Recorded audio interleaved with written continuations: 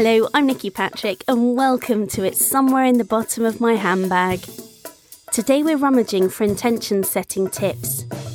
Are you looking for that dream job, home, or perhaps relationship? Is there something you can do to help you on your way? My first unconscious intention setting started when I was 9. I was so determined to go to a full-time theatre arts boarding school. I set my heart on one, and I didn't even consider auditioning for anywhere else. I dedicate this episode to my first ever ballet teacher, Popsy Holford, who guided me through, and also for my long-suffering parents for having to watch me twirl around the living room for years. Louise Graham is a vision and mission mentor, helping social entrepreneurs and change makers clarify their vision and align their mission and make change happen. Wow, that's a good statement, isn't it, Louise? It definitely is. And today we're chatting about intention setting. Now, I know you've had a brilliant example yourself because you were living in Glasgow. You decided you want to move to Lewes in Sussex and you didn't know how you were going to do it. But within 48 hours, you worked it out and you were moving. How's it all gone? It's gone really well, thank you. I moved south from Scotland, not knowing or having visited Lewes before, but just because I felt really connected to the place, and I wanted an opportunity to come to Lewes and ask myself the question, can I live here? But everything with lockdown made it almost seem impossible, and so the idea, the drive and the ambition was there, but I didn't know how or when. And so it's been a really interesting unfolding over the last month, basically. Yeah. Well, you've done a brilliant job with this. So you call it intention setting. So what are your 3 top tips? If there's something that we really want, what would you recommend that we do to get it? Okay, so I call it vision and intention setting because it's very hard to set the intention without the vision in the first place, and to get really clear on the vision. So the first step is what I call romanticizing. So it is about creating space to just dream. When I was considering where I wanted to live, I was focusing in on, is it a 1-bedroom place I'm looking for? Is it a 2-bedroom place? Am I living on my own or am I living with people? And in actual fact, I was focusing at a level that didn't allow me to actually just dream and come away from my own limitations, I guess. So I just went back to scratch and started just looking at houses, even ones I can't afford, but looking at houses in Glasgow, Edinburgh, London, Lewes, Brighton, and just looked at these amazing houses and started taking lots of screen grabs and just went into this place of just exploration and trying things on for size and seeing what I like and what excites me and, you know, what motivates me and what, you know, sort of rises things up inside. And and then the following day I was able to look at what I screen grabbed and realised that there was a trend and a pattern, and the pattern was Lewes.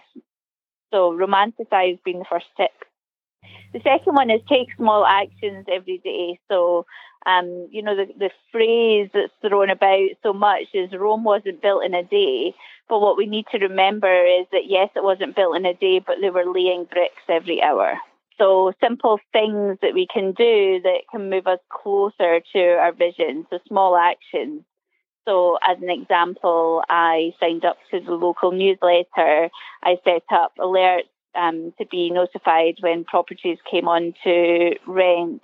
I joined the local Facebook groups. I told people that I was moving, even though I didn't know when or how. So I took small actions every single day to move closer towards my dream and my ambition. The third one is sometimes we'll face fear. Sometimes there'll be blocks that come up that say, oh, I'm going to step back from this daily action because I'm feeling a little bit of fear.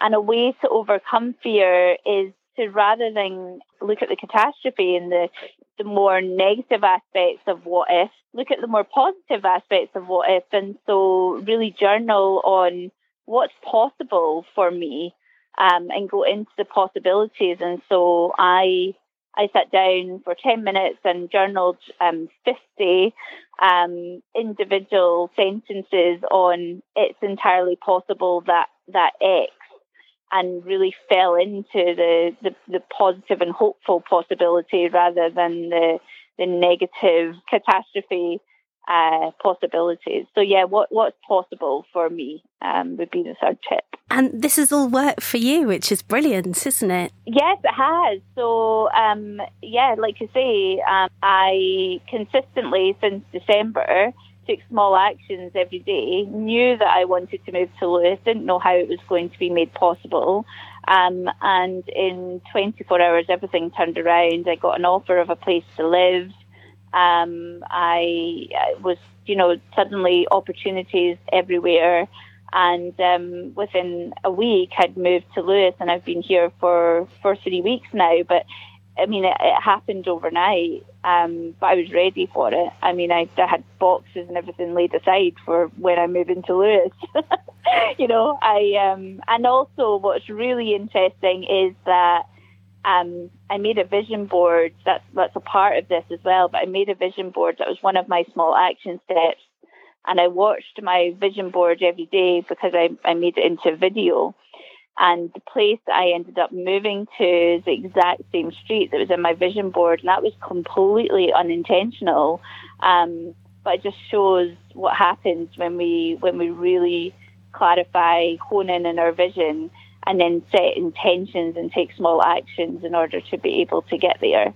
I love that. That's so cool. So when was it you were walking down the street that you thought, oh my goodness, it's that one? It wasn't when I was walking down the street, but when I got sent the address of the property that I booked, the full address, I did a Google Street image and I recognised it, and I thought, oh goodness, that's the same street that's in my vision board, not just once, but twice. And it is a small place, but it's not that small. And so, yeah, I realised it before moving and just thought, this is so interesting. It feels right. It does feel right. Oh, Louise, I love your story so much. How can we find you? What's your web address? Of course. So my web address is www.louisegraham.me. Thank you so much. It's been really lovely to chat to you. You too. Thank you.